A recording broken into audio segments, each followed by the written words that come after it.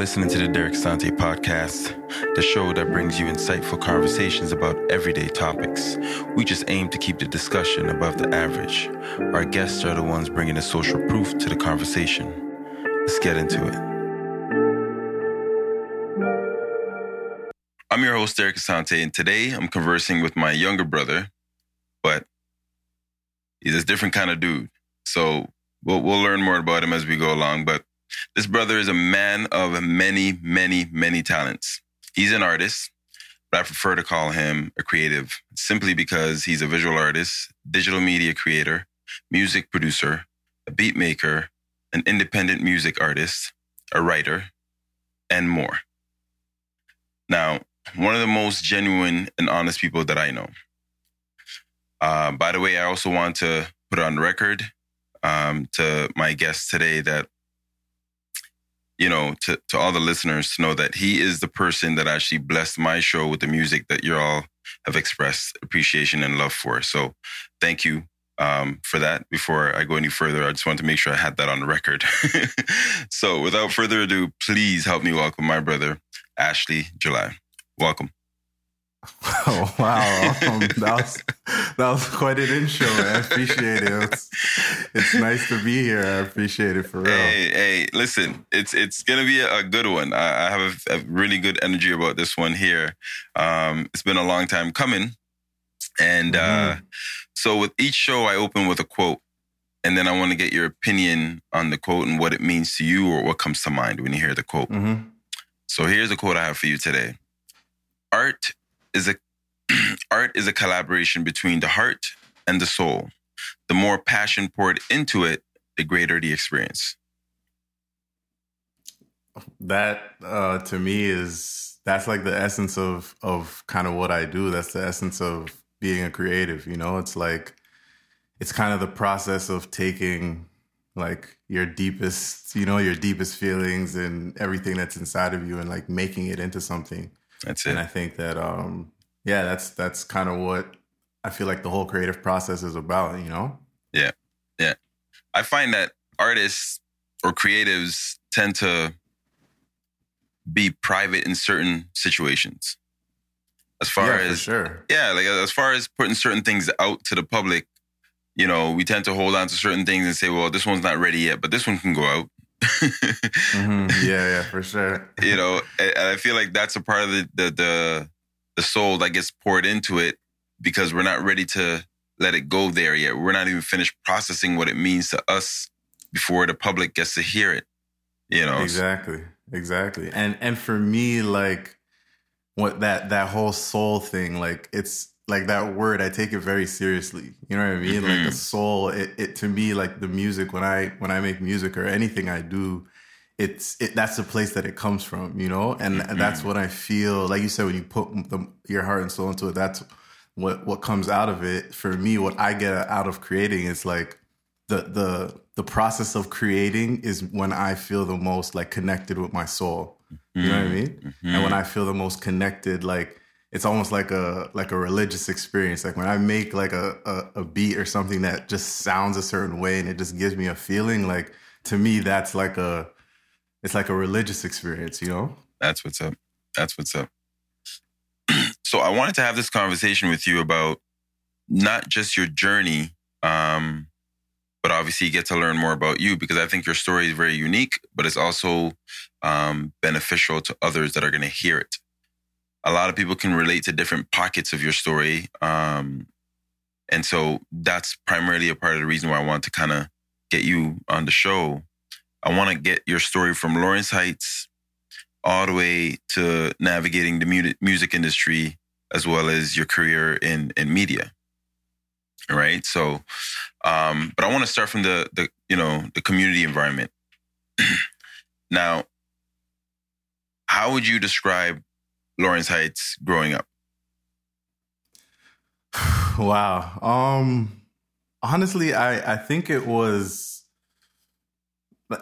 I don't know. It's kind of it's a double-edged sword, you know, in a way. It feels like I was so blessed to be able to come from there and to be like just part of that community, be part of something that's like bigger than yourself, you know, and kind of like be around people that look like you and that come from the same places you come from. And like, there's just something that matters, that matters. It's important to have that like basis, that sort of foundation.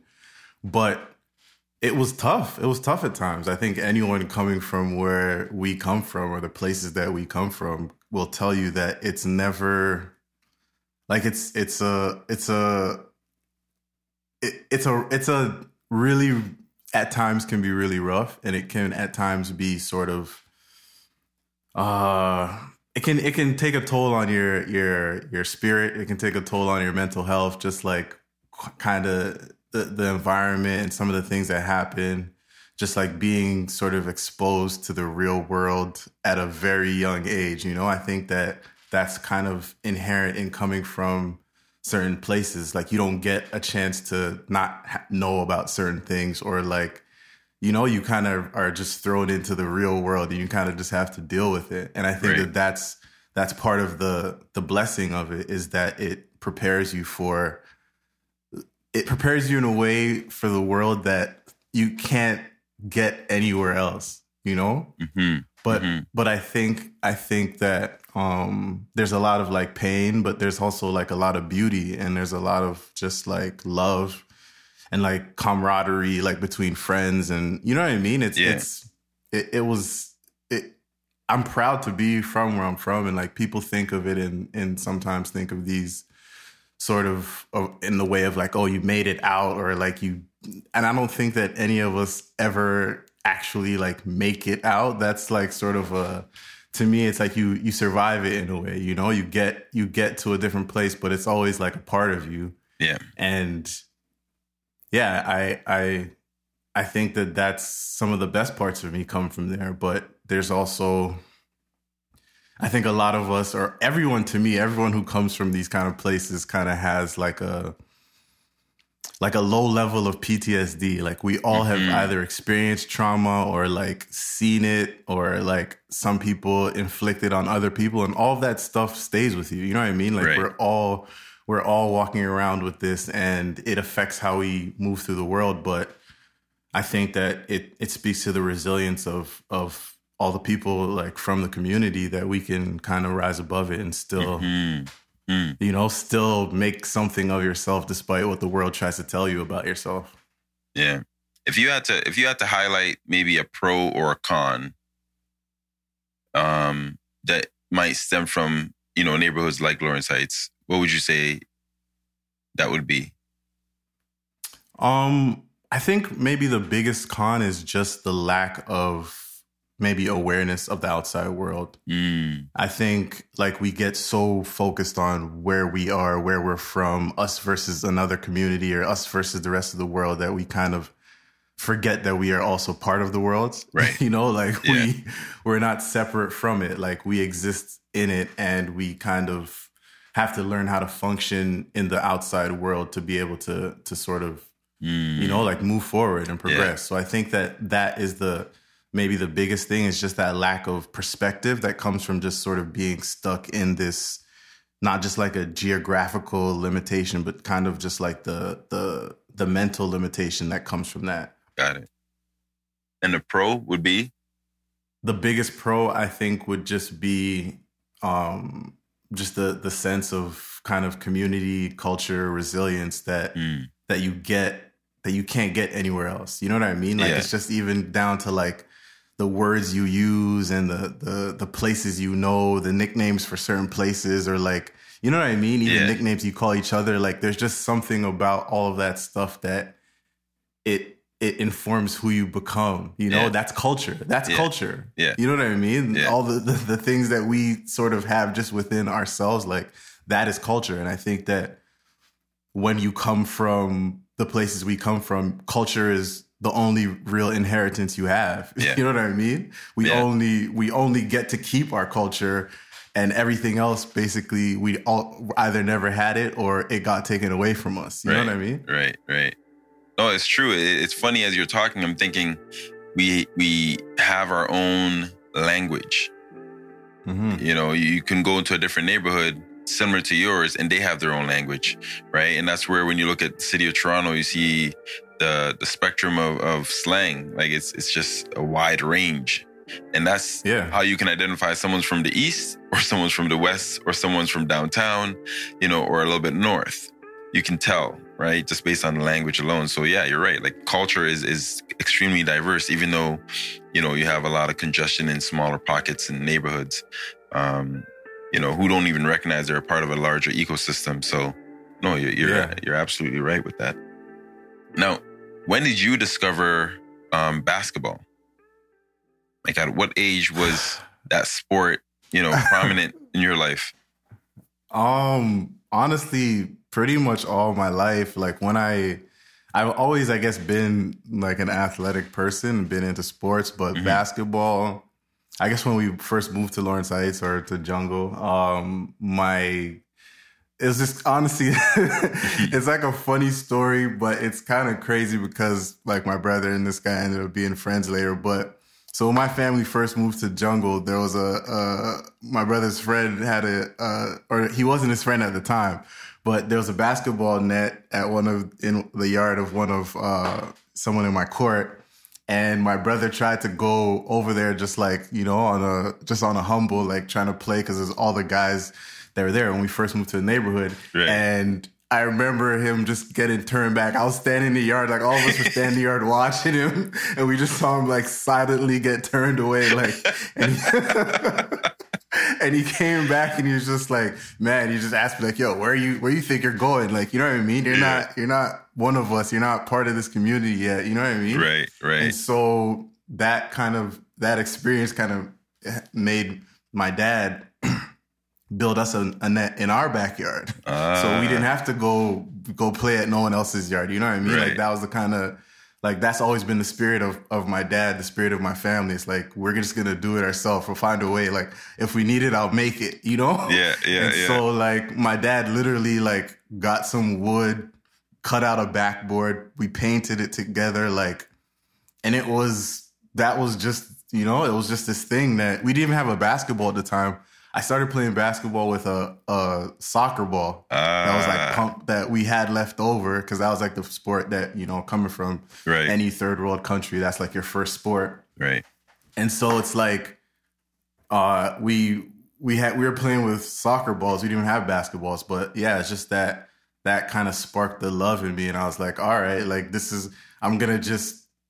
I have access to this court and it's fun and I'm just you guys don't want me to play. You don't want us to play with you guys. I'm just going to stay here and just get as good as I can. I'm going to be better than you guys. You know what I mean? Like, and that was kind of like the thing. I'm like, okay, I'm going to get better at this than everyone else, And I kind of just fell in love with it from there. I probably was playing all day, all night, making my parents mad, messing up my mom's garden, like, yeah, just all kind of stuff. But yeah, that's where I kind of fell in love with the game, and it became like not just like a big part of my life; it became my entire life. It was what I was the most dedicated to, and like I'm the kind of person who, like, when I love something or when I'm passionate about something, like I get obsessed about it. So I was just at it. I would just be practicing. I would watch certain players, like obviously Michael Jordan growing up, but Allen Iverson, like Jason Williams. And I would watch players and just be like, yo, I'm trying to go do that in my backyard. And I had access to the space. Right. And that's like the biggest barrier into like growing up and becoming anything or doing anything at a high level. It's having access to the space to practice that, It's like Steve Jobs became Steve Jobs because he had access to computers before everyone else did. So he had time to practice and work on it and become a genius at it, Wow. And so I kind of just, the fact that it was there, I just used it all the time. And it just took me, it ended up, being a big, like I said, my entire life, really, up to a certain point. Like I was playing basketball all the time. It was all I thought about. Did you ever get to watch that film, Hoop Dreams? Yeah. That's one of my favorite movies. For sure. Man. Yeah. So when you watched that for the first time, what went through your mind? Looking back, honestly, now it's crazy because I think sometimes the most powerful stories are the cautionary tales. You know, sometimes the story of the guy who made all the right choices and everything worked out for him, sometimes that's not the most interesting story or the most beneficial story or the most powerful story. Right. You know, and so that was one of the things I kind of took away from that. But just as a basketball lover, to see like a documentary that sort of was speaking to us, that had people that looked like us and were on the same kind of journey that we were on, like that was huge. It was just like, man, it was a definitely a big moment for me seeing that movie for sure. Yeah, that one hit different when I watched it. I was just like, damn. Yeah, you know? And it as an adult, it still has a different impact. Yes. You know, you see it, you still can relate, but it's from a different angle, and it's kind of, it's like anything nostalgic, you know, it's kind of bittersweet. Yeah. You know what I mean? Because you reminisce on certain things and you love it, but then you have to accept that it's gone. Right, you right, know? exactly. And that's sort of that bittersweet nature of nostalgia. And so when you think about it, as we're talking about Hoop Dreams, what did you want to or hope to accomplish at the time when it was, you know, your entire world? The game. What did you hope to accomplish or want to accomplish with the sport? Honestly, if you asked me at that point in my life what I was going to be, I would tell you I was going to be a professional basketball player. Right. Like that was it. There was nothing else. There was nothing else I saw. There was no other like option. It was like NBA or bust, you know? Yeah. And like that was kind of always my ambition at that point. And it's just crazy sometimes how life kind of, one, life will humble you. Yeah. And two, kind of will shift you in a different direction when you least expect it. Or kind of set you on a different path that you didn't see for yourself. Now, you know? How do you navigate that? So when that shift happened for you, how did you like navigate that? Because you can easily fall into depression. You can go so many different ways with that. No, that was a major part of it for me. That was like being depressed and feeling like that was a major part of it for me. I struggled. You know what I mean? Like being honest, I struggled because it was like, it's like you're mourning yourself in a way. You know, it's like you're mourning this identity that you thought was who you were, right? Or it was who you were. You know, like you're mourning this part of yourself that you didn't see ever being gone or changing. You know, so it was, for me, it was like I literally was in mourning and I couldn't, you go through all this. It was like I was grieving, you know, and I grieved for myself. I grieved for what was lost in a way, and it was tough. It was tough. I went through some really, like, it's looking back now, it's like, you know, you can kind of see it with some objectivity, but at the time when you kind of the moment, trying to pinpoint the moment where things change or where you lose hope, it's hard. You know what I mean? But I can see sort of where I was and just how, to me, it wasn't an easy process, and I can see how it was. It was a chance to grow for me, though. Yeah, you know, and so I had to look at it that way after a while. But it took me a very long time, and it was hard. It was very hard to bounce back from that. Honestly, like I can only imagine, because as you're speaking, I'm thinking about it, and I'm thinking, you know, you mentioned it. This is my identity. And then when you're from a certain neighborhood, like Jungle, you're almost told indirectly you're not allowed to change, right? Like, change is not something that you're supposed to even, you know, adhere to, because you're supposed to be a ball player. You're supposed to be the best, and that's it. right? But if you decide to do something else, people can't recognize you for that. So then it's like, no, you're not supposed to be doing that. You're supposed to be doing this. So I feel like a part of that pressure, and even though no one ever says it, it's almost like an assumed, acceptance of identity, right? So we're going to accept this identity as our own, and we're not supposed to grow from it. We're not supposed to evolve from it. It's not allowed. It's a cliche. So when you hit the wall of, okay, this dream is no longer going to be the dream that I've had for all these years. Now what do I do? How do I navigate the same neighborhood that only saw me for this? Yeah. My peers are expecting this. These, standards were set. No one ever said it, but they were set because maybe I was too good for that time, or you know what I mean? Like it's that added pressure. So the depression is bound to come and hit hard. Yeah. And that's another major part of it, is just feeling like, it's just like you said, people have these expectations of you and feeling like you're not living up to it, or feeling like you let people down, or whatever the case is, when it's like you're dealing with your own stuff that no one really understands or no one can see.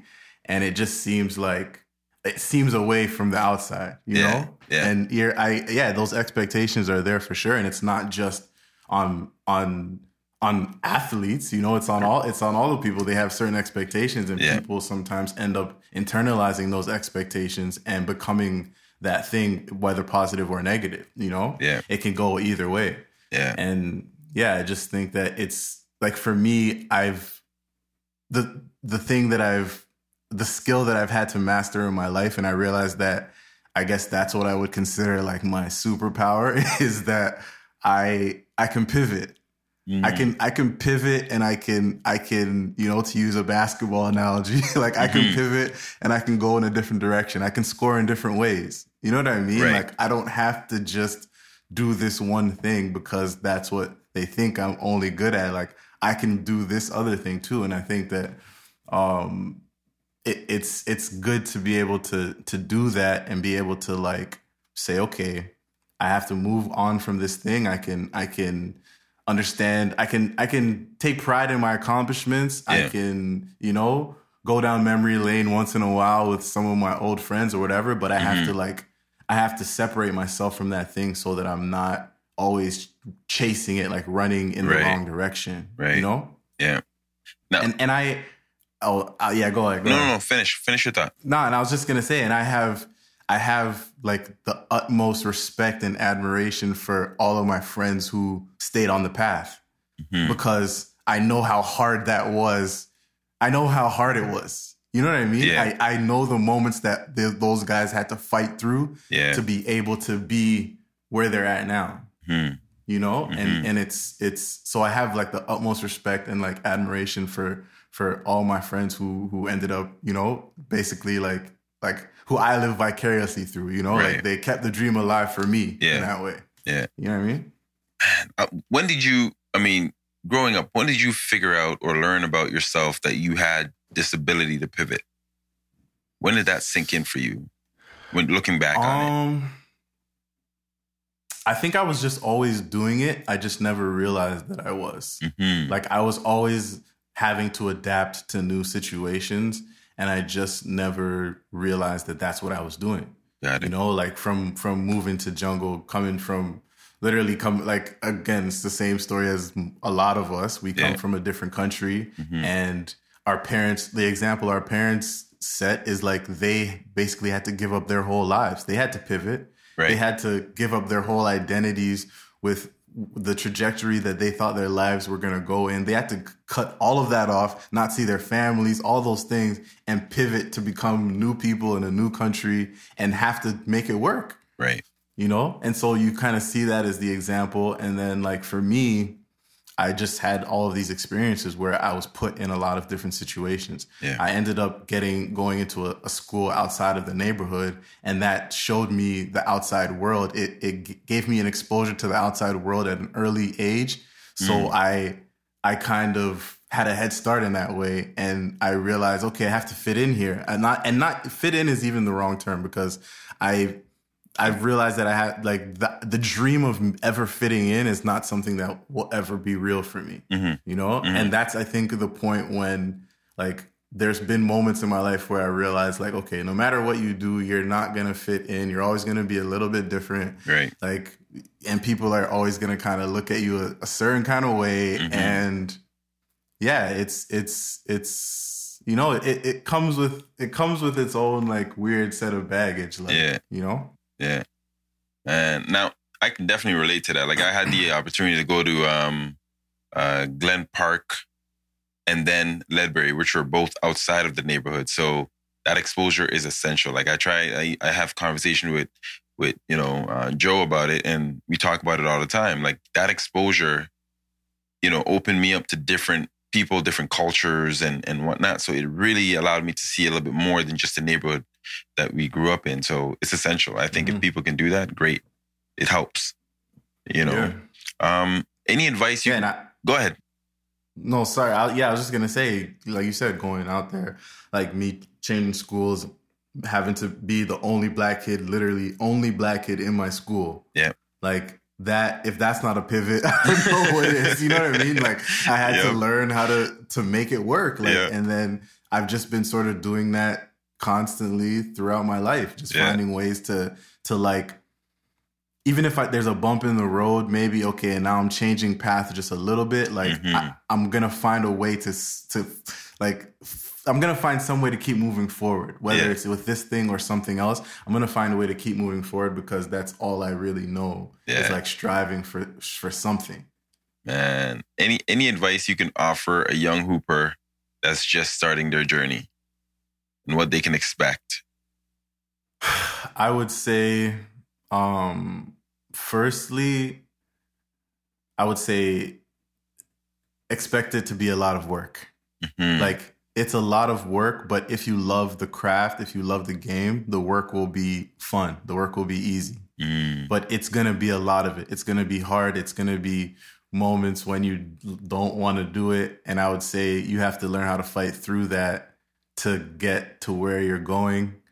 I would also recommend, honestly, like finding the people who support you the most, if it's 2, 3, 4, 5 people, and like just focusing on what they have to say about you and how they see you and get them to come to your games. And you know what I mean? Like you need to have some kind of support system. Yeah. I would say that that's like the most important thing, because people, regardless of the field, people who have a support system, a safety net that believes in them, that's what's going to keep you going in the moments when you want to give up. Right. You know? So you have to surround yourself with people like that, people who have your best interest at heart, because not everyone wants to see someone who comes from the same place as them stand beside them, sat in class beside them.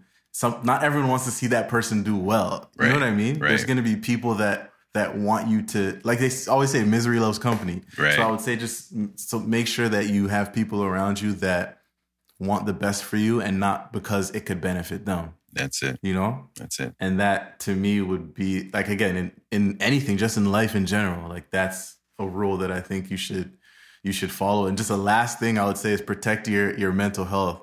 Protect your peace and your you know, whatever moments of tranquility you get. And again, this is just like bigger advice. Protect your mental health like as fiercely as you can, because it's everything else comes from there. To me, it's like the most important thing. So you have to be mentally healthy so you're not like, so you can actually stay focused on your goals. That's it. I appreciate that. I think, you know, anybody listening would definitely benefit from that, young or old. And so if you're just tuning in, make sure you take heed to that.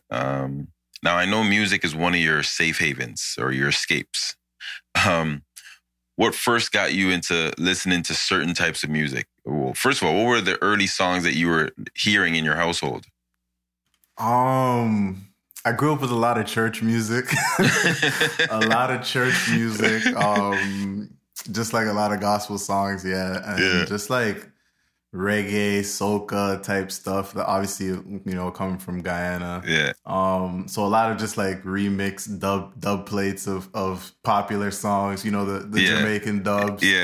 So grew up with a lot of those. And then like, I remember some of my earliest memories are of like my older brother Andre with like Mobb Deep tapes or I remember Shook Ones was a big song when I was really young. I love that song. Classic. And then, yeah, a lot of Tupac. My brother had some early CDs and tapes, some Tupac, some Snoop Dogg. So I was listening to that kind of stuff at that point, and that's kind of, I guess, against my parents' wishes.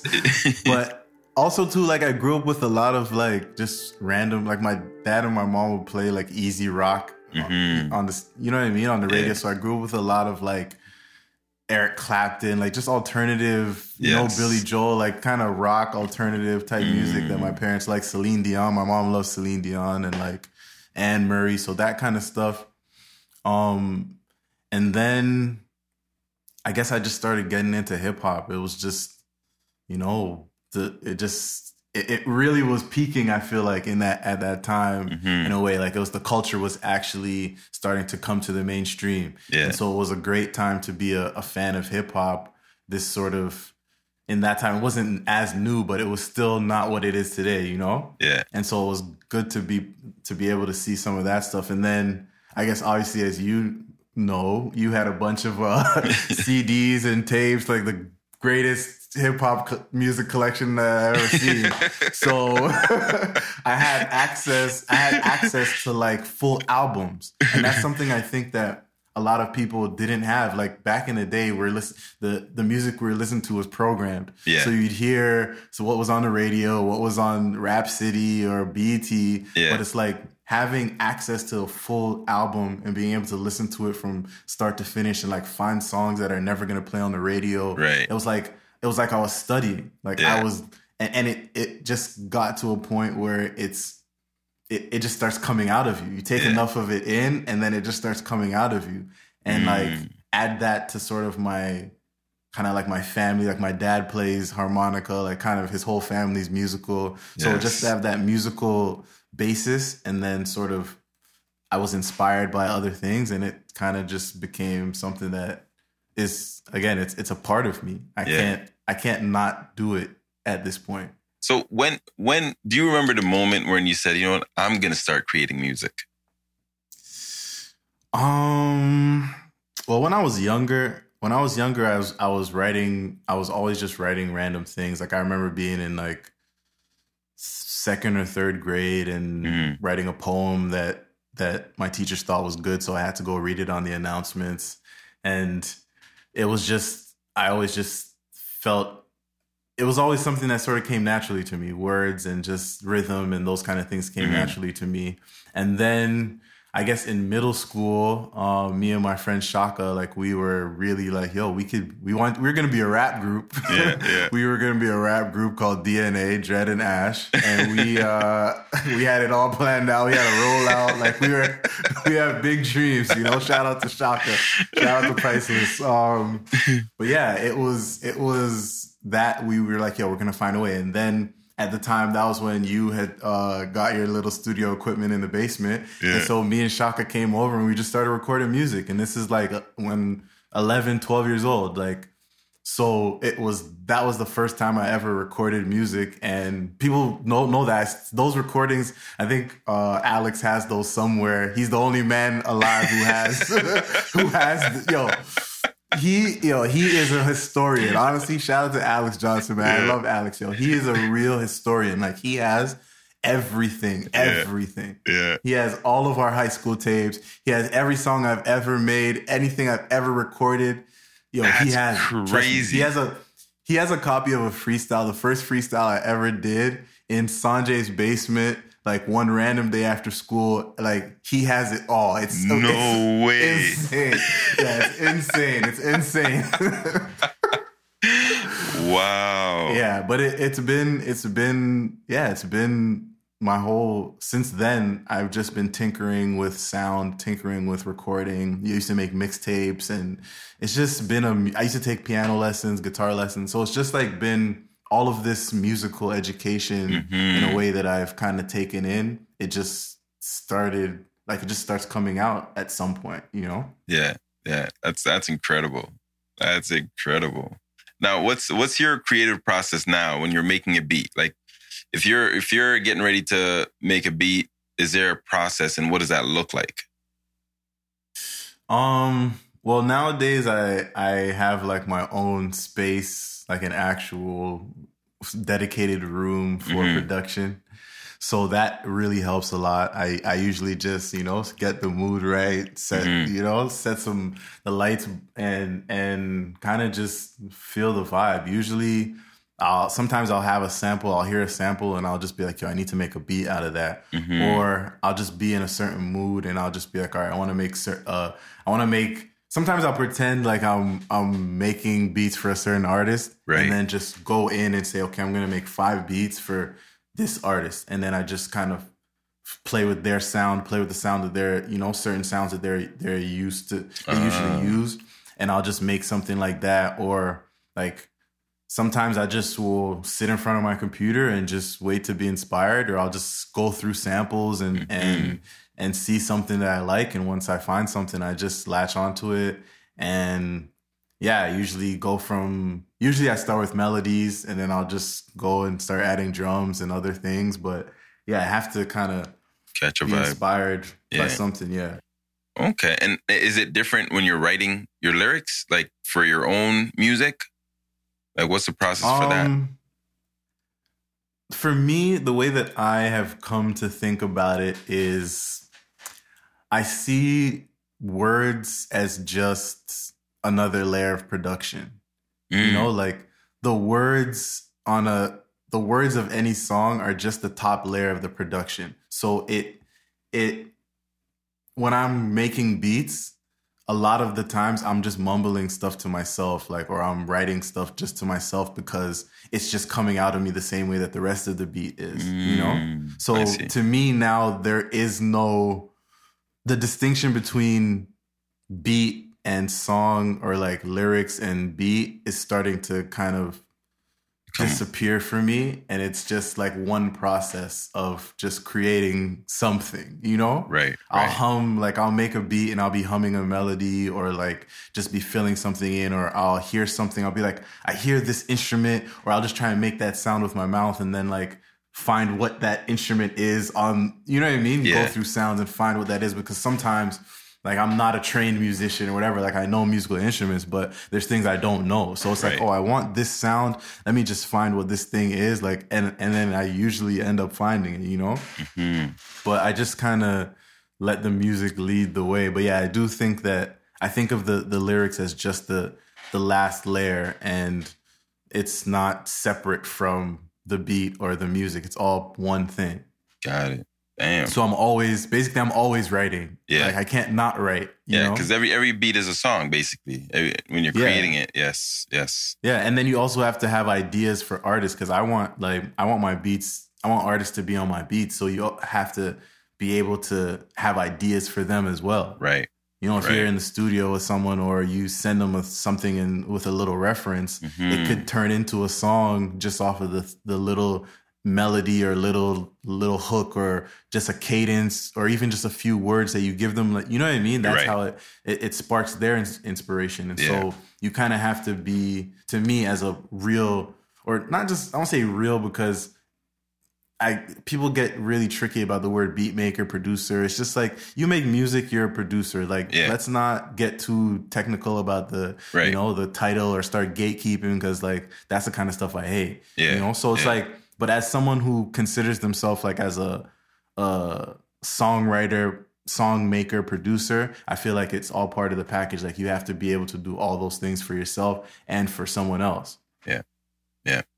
Now, if you could be, this is where we get a little bit of a dream or a wish list going here. If you could be an opening act for any artist, dead or alive, who would it be? Wow, dead or alive? No, that's okay. I'm gonna give you my. Can I give you a top 5? Sure. That's hard. That's hard. I know it's a cop out, but it's hard. I'll take it.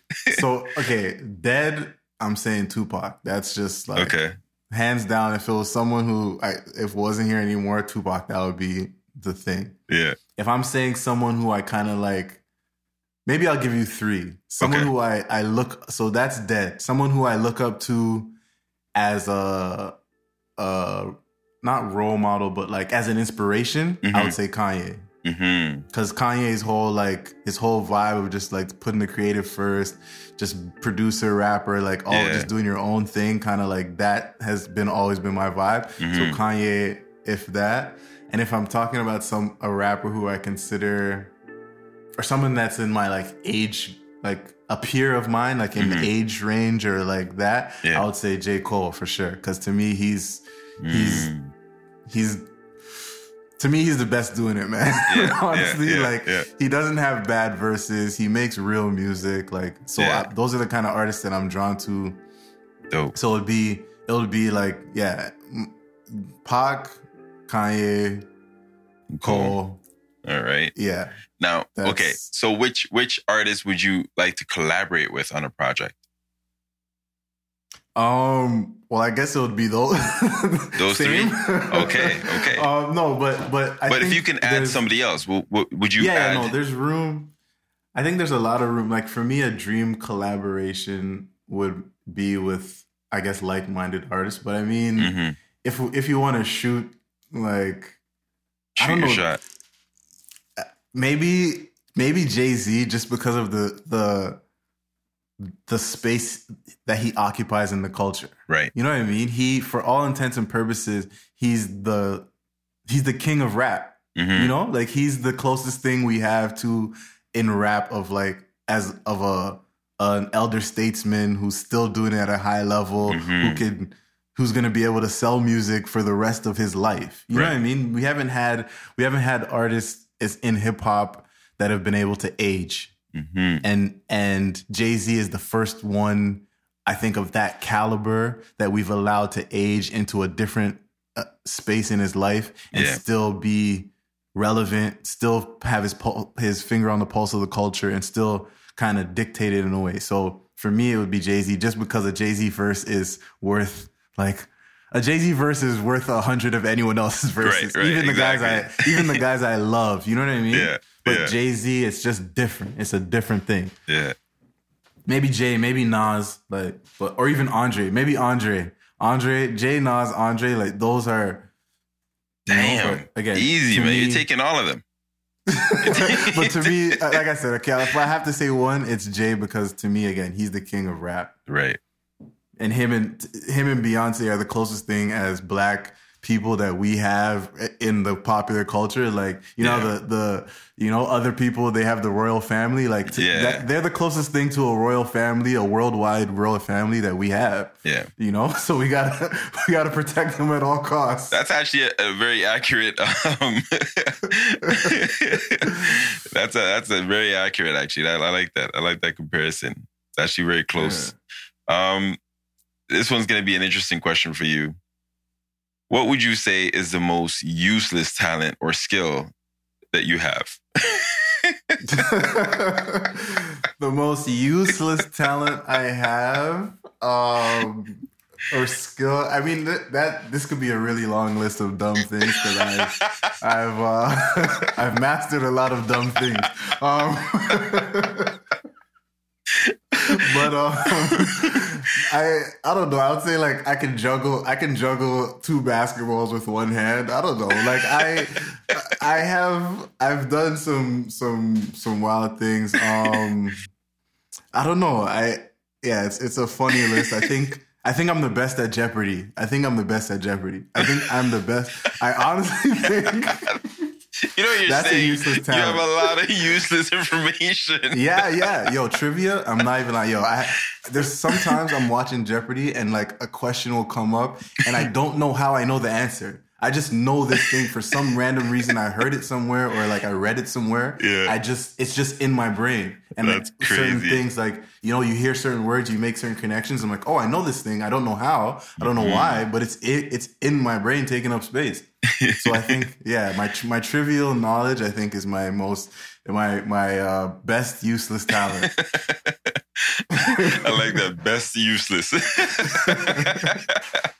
It's good for trivia games. It's good for Jeopardy. You know, I think I could beat most people in Jeopardy, I think. Maybe. I don't know. What would you say are some of your strengths that make you stand out from other music creators? Wow. I think I think I have a different ear. I think my ear is tuned to a certain level of like quality, I think my taste is, I'm not to say I have the greatest music taste, like, you know what I mean? But yeah. I think that I'm always striving, my taste level is higher than my ability. And so I'm always striving to like close the gap between how good I want something to be and where my skills are. So I think that the fact that I'm always chasing like a taste level that you basically can never reach, but if you try hard enough, you can get close to it. But by the time that you get close to your taste level, your taste changes, your taste evolves, you know? So it's like it's like a constant sort of chase this thing that's you're never going to really catch it. And I think that for me, that inspires me to try different things. It inspires me to make different kinds of music. And I think that, again, I'm trying to make music to the level of the stuff that I love. Right. And so even if I aim for that mark and I miss it, I still am somewhere in that, you know? I'm on the target. I might not get a bullseye, but I'm in the same place. Right. And I think also another strength of mine is that I'm versatile. Like I can do different things. Like I said, do different kinds of music. And I approach beat making because I started making beats because I needed beats to rap on. Right. And the beats that I had access to or that were around just weren't to the level that I thought that I wanted to rap on, you know? So I had to, like, the thing I wanted didn't exist, so I had to make it myself. Right. And that goes back to the whole thing. Like I said, to me, what is the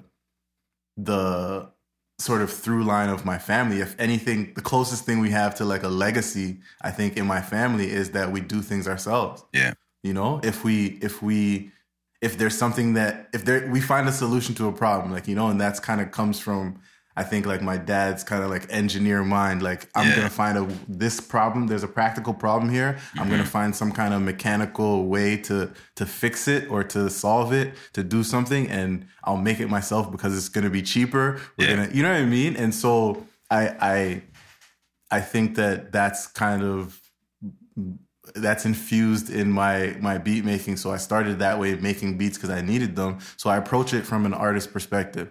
So I try and keep the beats in a place that an artist can just come on, like, and just basically just don't mess it up, you know? Because that's what, like, when artists hear great beats, all they're really thinking is like, oh, I'm gonna like make this something different. Like, they just want to make sure that no one doesn't say, oh, you messed up that beat, or someone else would have killed that beat more, or whatever, you know? So it's like, I try and make beats that are already good. They stand on their own. And I don't think like it stands on its own as a piece of music. And I don't know if every producer kind of approaches it that way. Yeah, no, I think you're right. Like, not too many producers actually go with that mindset of, okay, I'm going to make this beat or this music that can actually stand on its own. And it's funny because literally yesterday I'm listening to Maxwell's album, and I think I can't pronounce the word. It's Embria or something like that. I can't remember the right name for it, but the first track on there is literally just instrumental, right? And so I'm just listening to him. I didn't realize there was no lyrics. And I was like, wow, I listened to the entire thing. It's about 4 or 5 minutes, but I enjoyed it, right? Yeah. And I think about that as you're speaking, because I'm thinking that's music that stands on its own without anybody having to do anything with it. Yeah, and that's like I said, that's the kind of stuff I like to make. And you can tell a story in music without any words. Yes. You know what I mean? You can still tell a story without any words, and it will still make sense. It will still have an emotional impact just with the music. Yeah. In what ways, good or bad, has the internet impacted music business in your opinion? Well, the worst way, I think, the best way and the worst way are the same. It's that it made everyone able to make music. It made everyone able to put out music. You know what I mean? Where no matter how good or bad it is quality wise, it can still exist right side by side with whatever else is out there. so the internet has made it so everyone has access to create and publish their own music, their own art, whatever it is that they do. And so the good thing about that is that everyone can put their stuff out there. The gatekeepers are still there in other ways, but in terms of just existing, like I want to put music out, you can do that now as an independent person. Anyone can do it. Right. But the bad side about that is that there's a lot of trash. Yeah. Like, and I don't mean trash like, I'm hesitant to call anyone's art trash because you would hope that it all comes from a certain place. Like someone put time into this, they made it. But there's people who don't actually respect the art form of music that are making music for whatever reason to try and come up. They want to get clout, whatever the thing is. And it's not coming from a genuine place. And so there's a lot of that. There's a lot of just like, it's like when you go on the App Store, there's like a bunch of, there's trash. The official apps. Yeah, there's the official apps, and then there's all the like random, just ones that have viruses in them or whatever. You know what I mean? They're phishing. They're trying to. So it's like you have to sift through it all to get to the good stuff. But the good stuff now it gets to exist and gets to be out there. You know, alongside with the bad stuff, the stuff that's not really coming from a genuine place, and then also beside the best stuff, you know, in 2021, it's the only time when some artist from, one of the biggest new pop artists, the Kid Laroi, is from Australia. You know what I mean? He's an indigenous kid from Australia. Yeah. If the internet didn't exist, he could not be a pop star. Right. You know what I mean? Like no one would have found him. He would have been living his life wherever he was. You know what I mean? So it makes it, the access is a beautiful thing, but it has its sort of downside. Yeah. No, you're absolutely right. Like you get to hear a lot of people that you otherwise wouldn't hear come across your timeline. YouTube, and all those different platforms allow people to be able to put things out. And I think the other part of it too is you get a lot more visuals, whereas before, if you're looking at the film industry, for example, in order to make a music video back in the days, the budget was crazy just to make a video. Now you can have an iPhone and make a video. Yeah. And it's top quality. So you're absolutely right. It's accessibility. It's made it easier for people to put it out there. But it is subjective. As we know, music is subjective. So what's trash to me might be gold to somebody else. But exactly. And that's the beautiful thing is that you put it out there into the world and who it's meant for will find it. That's it. That's the beautiful thing about the internet. It's like you can find an audience no matter what it is you make. Yeah. I've realized this, even when you go on YouTube, there's a YouTube community for everything. Yeah. Like whatever you make, if you knit, there's like there's YouTube stars that knit. You know what I mean? There's so there's a community, there's people out there, whatever crazy thing you're into, you think that there's no one else into it. On the internet, you're going to find at least 10,000 people that are exactly like you. Easily. And for a musician, if you have a 10,000 person fan base, you can, in 2021, that can be the beginning of a career. Yep. Sustainable one too. Yeah. That's it. Well, now what's your process whenever you fall into one of those creative slumps? How do you get out of it? What's your process to getting out of those slumps? Honestly, sometimes I literally have to talk to myself and say, you are going to sit down and make music. There's days when it's just not coming, and I'm not forcing it, but I'm saying, okay, you give yourself this amount of time, look for something. I'll go listen to music that I love. I'll go watch YouTube videos. Some of the artists and songs or things that I found have just been in watching TV shows and things. You hear something on the soundtrack of a show and you're like, oh, that would make a crazy beat. Mm-hmm. You know what I mean? So you kind of sometimes have to step away from it, but then other times I kind of sit down with the intention of, okay, you haven't made enough beats this week. Mm-hmm. Sit down, see if anything comes. Because if I'm in front of the computer, I have my tools.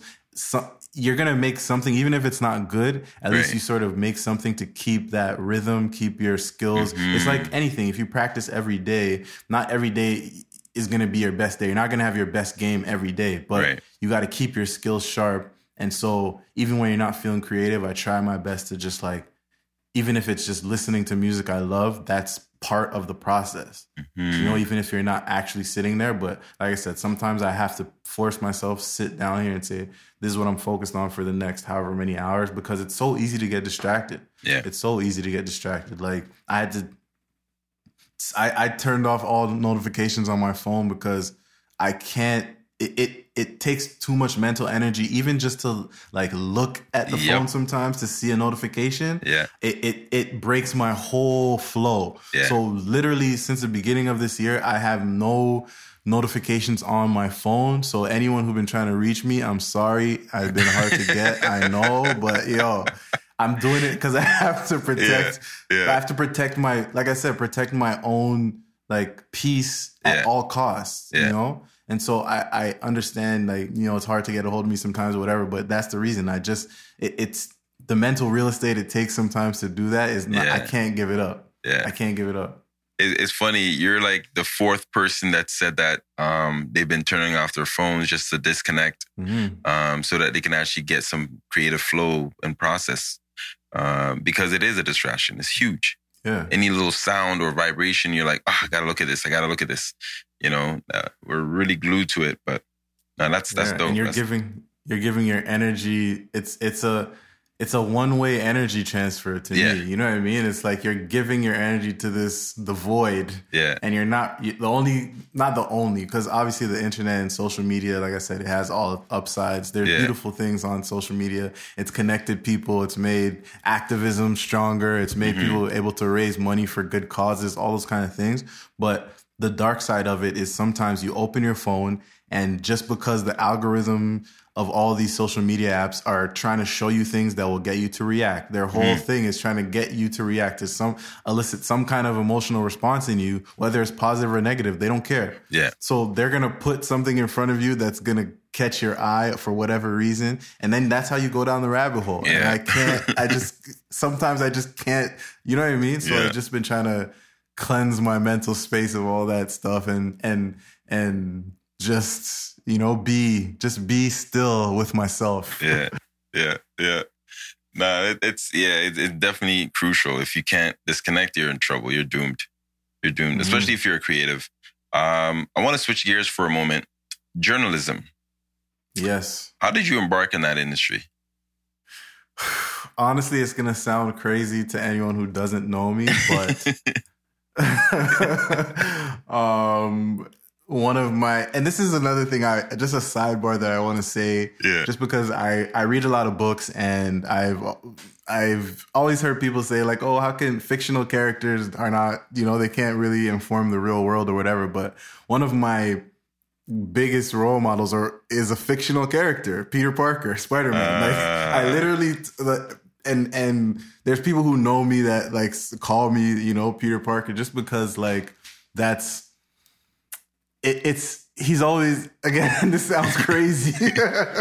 I acknowledge how crazy this sounds before I say it. But just the sort of, to me, I've always just been a storyteller. Whatever medium, if anyone asks me to define myself, I'd either say I'm a creative or a storyteller. But I think I've been leaning more to storyteller because it kind of encompasses what I do. Whatever medium I'm working in, I want to tell good, strong, like impactful stories. Whether that's in my music or, again, journalism is sort of another way for me to flex that muscle, for me to sort of use that storytelling inclination that I have in a way that's kind of different. You know what I mean? So I get to, and that's part of what I've learned kind of defines me is being able to express myself in different ways. Dope. So again, like I said, going back to Peter Parker, journalist, photojournalist, that's kind of, you know, even going like Clark Kent, Superman, like a lot of superheroes, their alter ego is a journalist for whatever reason. Maybe it's just the most mundane, no one really knows what a journalist looks like. You don't really, something you just pass up. You don't really pay attention to. And because the story, to me, I think a good journalist is someone who doesn't make themselves the story, And so I think maybe that's why they say they choose journalist as the profession, because no one looks at the person telling the story.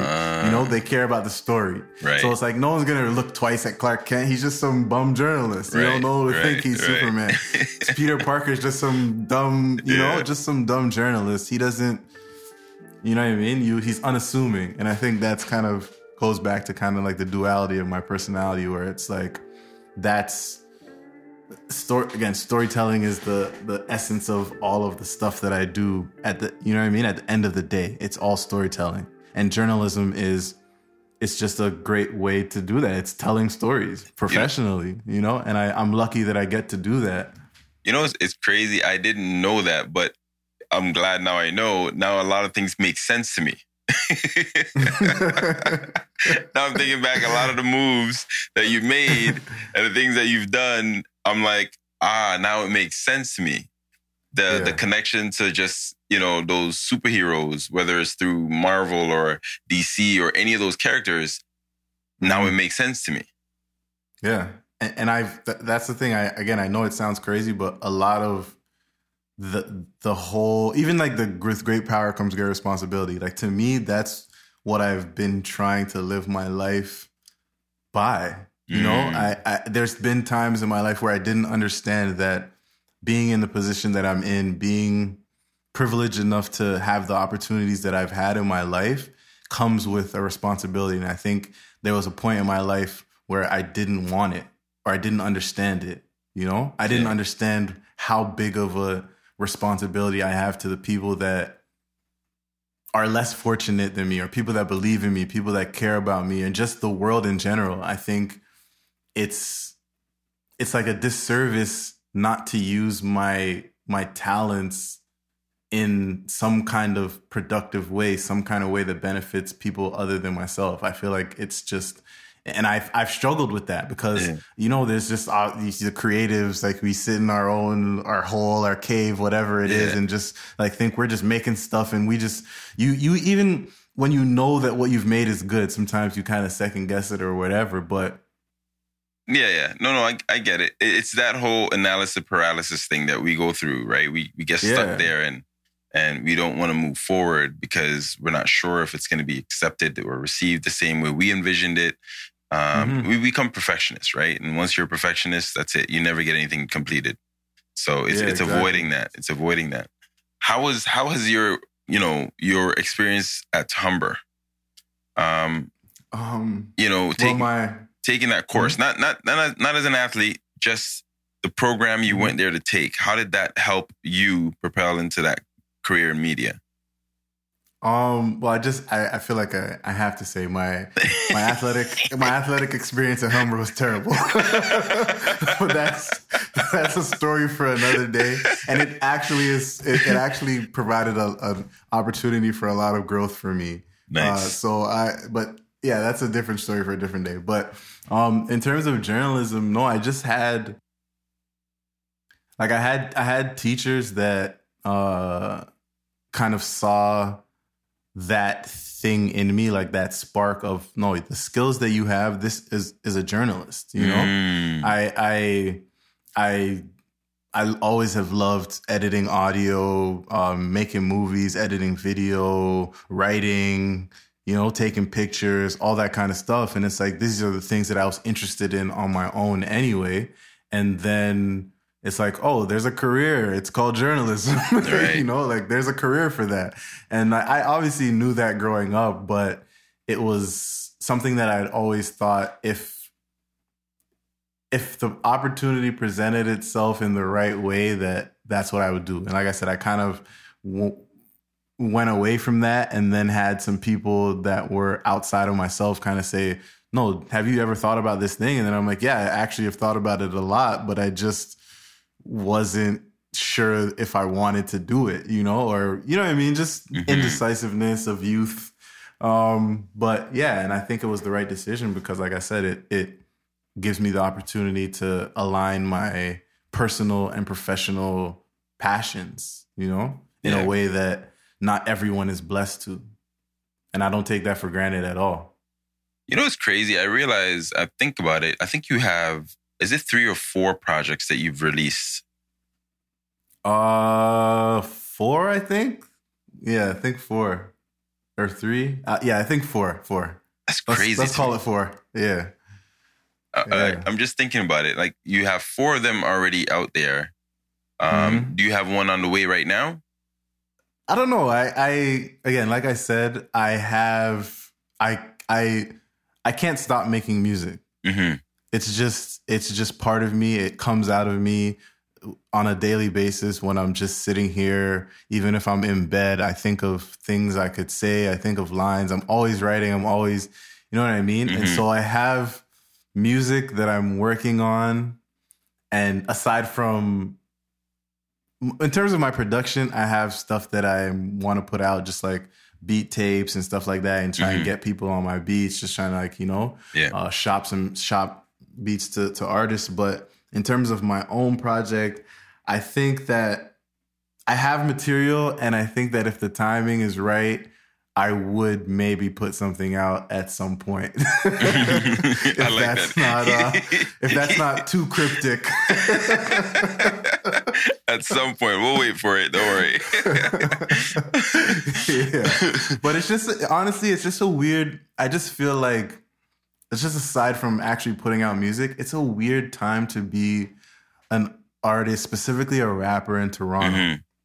I think that the culture has grown in some very good ways, but it's also grown in some very negative ways. Yeah. And there's a lot of negative connotation even attached with just being black in the city, period. But just when it comes to, like, rappers, like I said, being young and black in the city is already looked at a certain way, and we're already stigmatized. But musically, specifically, if you say you're a rapper right now in Toronto, that comes with a lot of baggage and a connotation that is not necessarily the most positive. Right. And not to say that should, like, no one is out here kind of pandering to the sensibilities of people outside the culture. Like, that's not what I'm talking about. It's just, you know, it's just a weird time, and there's a lot of like I said, it's growing in negative ways, and it's kind of like a lot of violence and kind of one-upsmanship that's kind of baked into the culture at the moment. Yeah. And I think that hopefully it's not a permanent fixture, because there's so many talented artists in the city. It's crazy. Yeah. You know what I mean? I think that the amount of talent that's in this city, it always has been. There always has been this much talent, but it's just that it's never been able to get out before. But right now, I think a lot of people in the city are limiting how, like, they're putting a ceiling on where Toronto can go musically because of all the other, like, politics and all this kind of street, like, hood stuff that's intertwined with it. That shouldn't be part of the music culture, you know? Right. It shouldn't be, oh, you can't listen to this person's music because they come from a certain neighborhood or whatever. It's like, there's good artists right now coming from the city in all these neighborhoods, young, hungry kids that, if they work together, would go to another level where this make the hip hop industry in Canada viable. Yeah. You know what I mean? It's like you see how there's the Canadian basketball leagues right now. Yeah. You know what I mean? And there was a time when players coming through the Canadian system, if it wasn't Europe or the States, there was nowhere. You couldn't stay home and play. Yeah.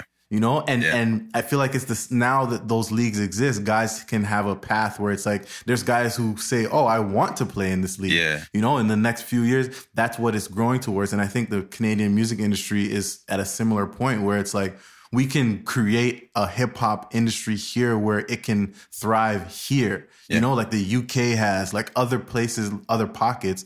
We can have a music industry here in Canada that supports hip hop if we did it the right way. Yeah. You know? And so I think that that's where the league is opening up. Like the doors are opening up. Yeah. But people are shutting it on themselves and limiting themselves. And I just think that that's kind of what I wish the culture would move away from, you know? I think, I mean, I'm going to be optimistic. I think it is going to shift to that. I feel like the generation coming up are, you know, going to be looking towards collaborating with other people. I mean, it's really, like, you nailed it. It is what needs to happen. If we don't collaborate, it doesn't work. If you look at a place like Atlanta or even the South, you know, with New Orleans and whatnot, all those artists came together to make, you know, their stamp on the industry. You know, and you think about all those major labels back in the 90s or even early 2000s. You look at, let's say, even No Limit is a great example, right? Took all these artists from the same community or neighborhood and formed the label, but they took the industry by storm. Yeah. You know, you look at Bad Boy, same thing. You look at Rock, same thing. So it's just a matter of deciding, you know what, put the egos aside. We can do something bigger than us as an individual. You know what I mean? Like, that's where we need to start really looking at. But you're absolutely right. If you got a handful of artists together from different neighborhoods, or even a little bit more, and you formed a clique or a group or something that we're producing. A great example, actually, right now, I should have used that as an example, is Dreamville. Yeah. They're from all different places. Yep. But look at the noise they're making. You know, and so you're absolutely right with that.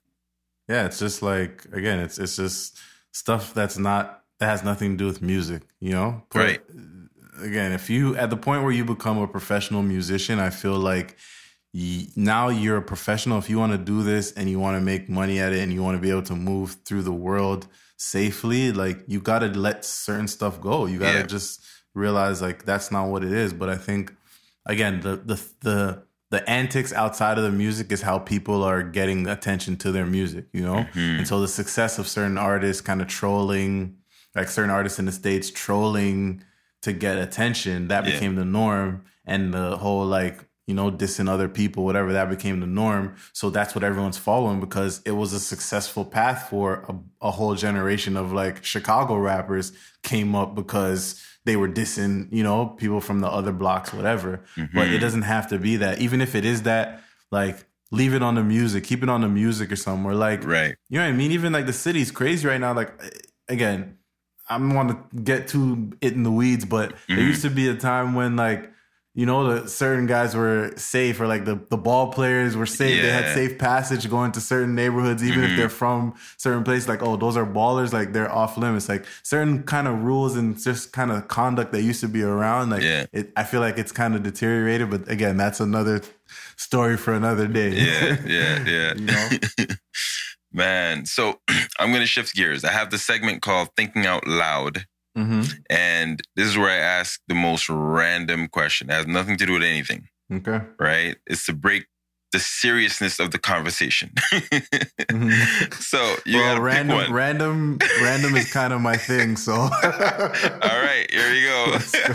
So I'm gonna ask the question. I want you to give me your initial response and explain why you chose that option. You ready? Okay. All right.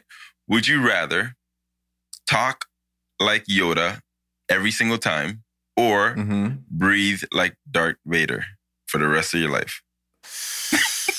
I think honestly, again, this is for me. I'm a like sci-fi like diehard fan. I would go with Yoda just because he's always, his riddles are always wise. You know, the wisdom is always there. You know, and again, that's going back to the fictional characters thing. Yeah. Some of my biggest life lessons have come from fictional characters. Yeah. Yoda, the famous Yoda line to me that always sticks in my mind, I always think is do or do not. There is no try. That's like, it. You either do something or you do it. You can't, you know what I mean? Yeah. And so you get little pieces of you know, morality, knowledge, whatever you can from whatever source you can. But I would say, again, I would speak like Yoda, even though Darth Vader obviously is the cooler character. But yeah, Yoda for sure. That's dope. Oh, man. So We're close to the end of the episode here. So a few questions I want to get through. How has the pandemic impacted your music and creative outlets? It's given me a lot more time. It's given me a lot of time to tinker, a lot of time to really just create as much as possible. Like I was doing that before the pandemic, but it's actually given me time to sit down, be able to like block off, you know, big chunks of time to say, I'm going to just do this. I don't have to think about anything else but music.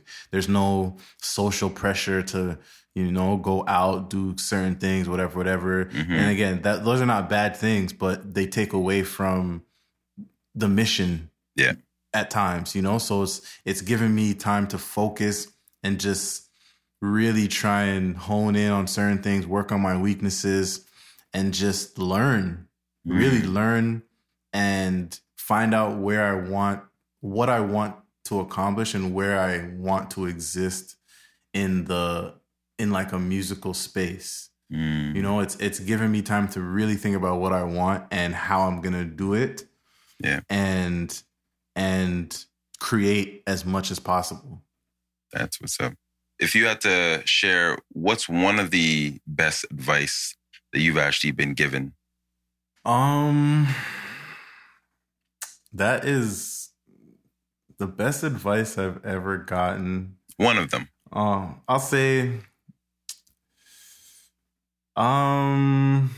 really, I guess just be yourself. Honestly, I know that's cliche, and I know it's kind of just obvious. But that's harder for a lot of us. Like it's not an easy task to be yourself. Yeah, exactly. It's easy to say, but hard to do. Yeah. And I think that's something I think we're all struggling with on a day-to-day basis, because we have to be different versions of ourselves depending on where we are at the time. You know, you're a different version of yourself at work. You're a different version of yourself in your relationship. You're a different version of yourself when you're by yourself. And so I think it's trying to live a life that allows you to be as much of yourself as you can, as often as you can. And so that's what be yourself means to me, because it's not, it's about like a overall, you know, a climate of being yourself, as opposed to like just thinking that you only can, being yourself means like only doing what you want to do. Like that's not necessarily true. You know, it's just about being as true to yourself as you can, as much as possible. And again, protecting your mental space, protecting your peace as aggressively as you can, because at the end of the day, that's all you have. Like we were talking about the soul at the beginning. Yeah. All you have is your soul. That's it. You know, that's it. To me, that's all you really in this world. The only things you really possess, and even time is not a real thing, but you only have your time, your energy, and your soul. That's all you really have control over as a person. Yeah. You know what I mean? Yeah. And so again, just be yourself, be true to yourself, find the things that make your soul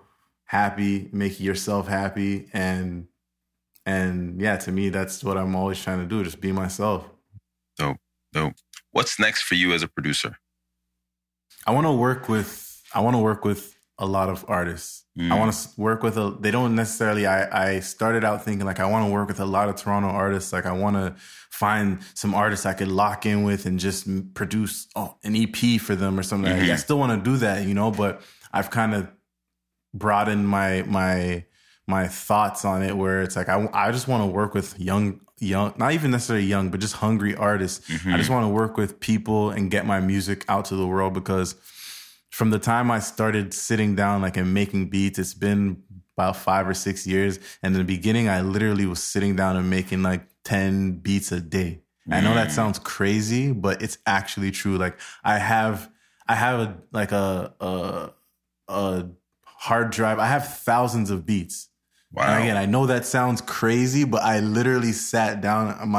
Anyone again who's ever seen me get fixated and how obsessive my mind is, like I actually have these, like, you know, I have a lot of beats, and I think there got to be some hits in there somewhere. Right. You know what I mean? I made enough that there's a lot, and I'm still growing. I'm still making stuff, and I really just want to work with as many artists as possible, because it's like the feeling of having someone get on one of my beats and making a song that I love is something that I've had a couple times, and I'm chasing that still. Yeah. Like I'm chasing that feeling. I want it more. I want more of that. So now, do you think you've accomplished your greatest achievements as yet, or it hasn't come yet? No. And that's why I hate even talking about, like, when people come around me talking about high school, but like it's fun at times. Like, you know, it's good with your friends to kind of go down memory lane, but I don't like talking about the past. Like, that's there. It's done. Yeah. I've moved on. I've had to, like I said, I had to shed an identity and mourn it and grieve it and bury it, you know? And so obviously it's still part of my life, but my greatest days are not behind me. People, I feel like people who talk and live in the past, it's because they feel like the best days are behind them. Yeah. I'm still here, and I feel like I'm a better artist than I ever been. I'm a better producer than I ever been. I'm more knowledgeable than I ever been. And that can only lead to good things. I'm more at peace than I've ever been, you know? And my life is more balanced than it's ever been. Yeah. So I can't believe that my best days are behind me. I have so many things I want to accomplish, just personally and professionally, not just, you know, achieving things in terms of music goals.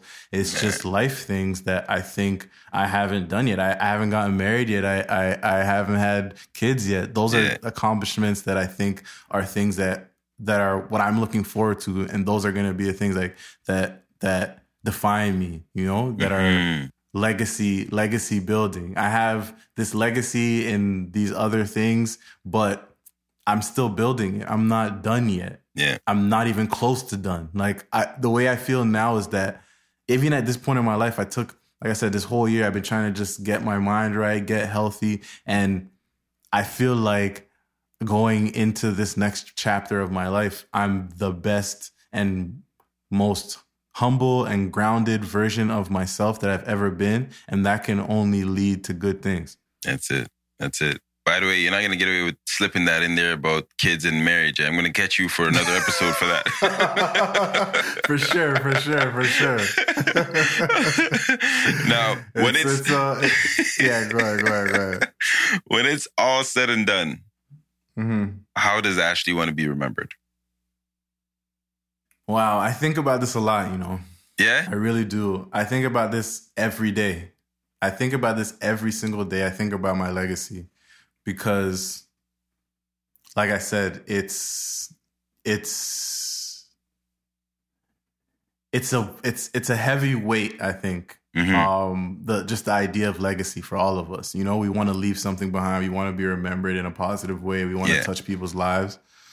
And I think that I want to be, again, we're talking about hoop dreams and sort of cautionary tales. And I joke with people that, like, my life story is either going to be a cautionary tale or a story of a guy who stumbled and slipped and you know, fumbled and kind of failed his way forward, if you want to call it that, and sort of made the best of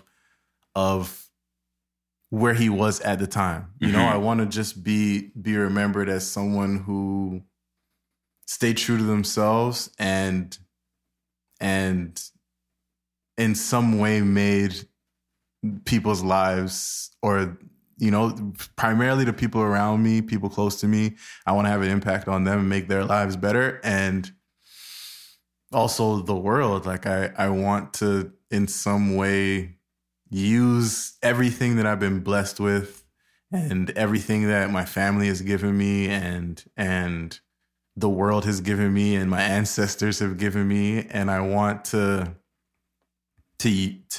use it and pay it forward, and, you know, so that my kids, grandkids, great grandkids, like I want to leave something for them to, like, as some kind of memory, some kind of impact. I want to have an impact, you know, on the trajectory of my family for, you know, generations to come. That's it, man. So before I let you go, how can the people get a hold of Ashley? How can they follow you? How can they support your music? How can they hear some of your stuff? How can they get involved with you, artists tuning in? How can they, you know, reach out to say, hey, I have some ability and I want to see if we can work something together? How can they get a hold of you to get things rolling? Yeah, for sure. Like I said, I'm willing to work with anyone. I'm just as hungry as any of the artists out here, and so anyone who's hungry, who really wants to work, can hit me up. Ice Cold Geek on Instagram. That's ICECOLDGEEK. It's been that for, you know, a minute. So but find me on there. And yeah, we could talk. I have a couple beats, I have stuff out. I put a couple beats out on Spotify. You can go check Late Night Drive on Spotify. Search Late Night Drive by Zero Beats on Spotify if you want to listen and support. But yeah, stuff is coming. They'll see me. They'll see me out here. You know what I mean? When it's time, they'll see me out here.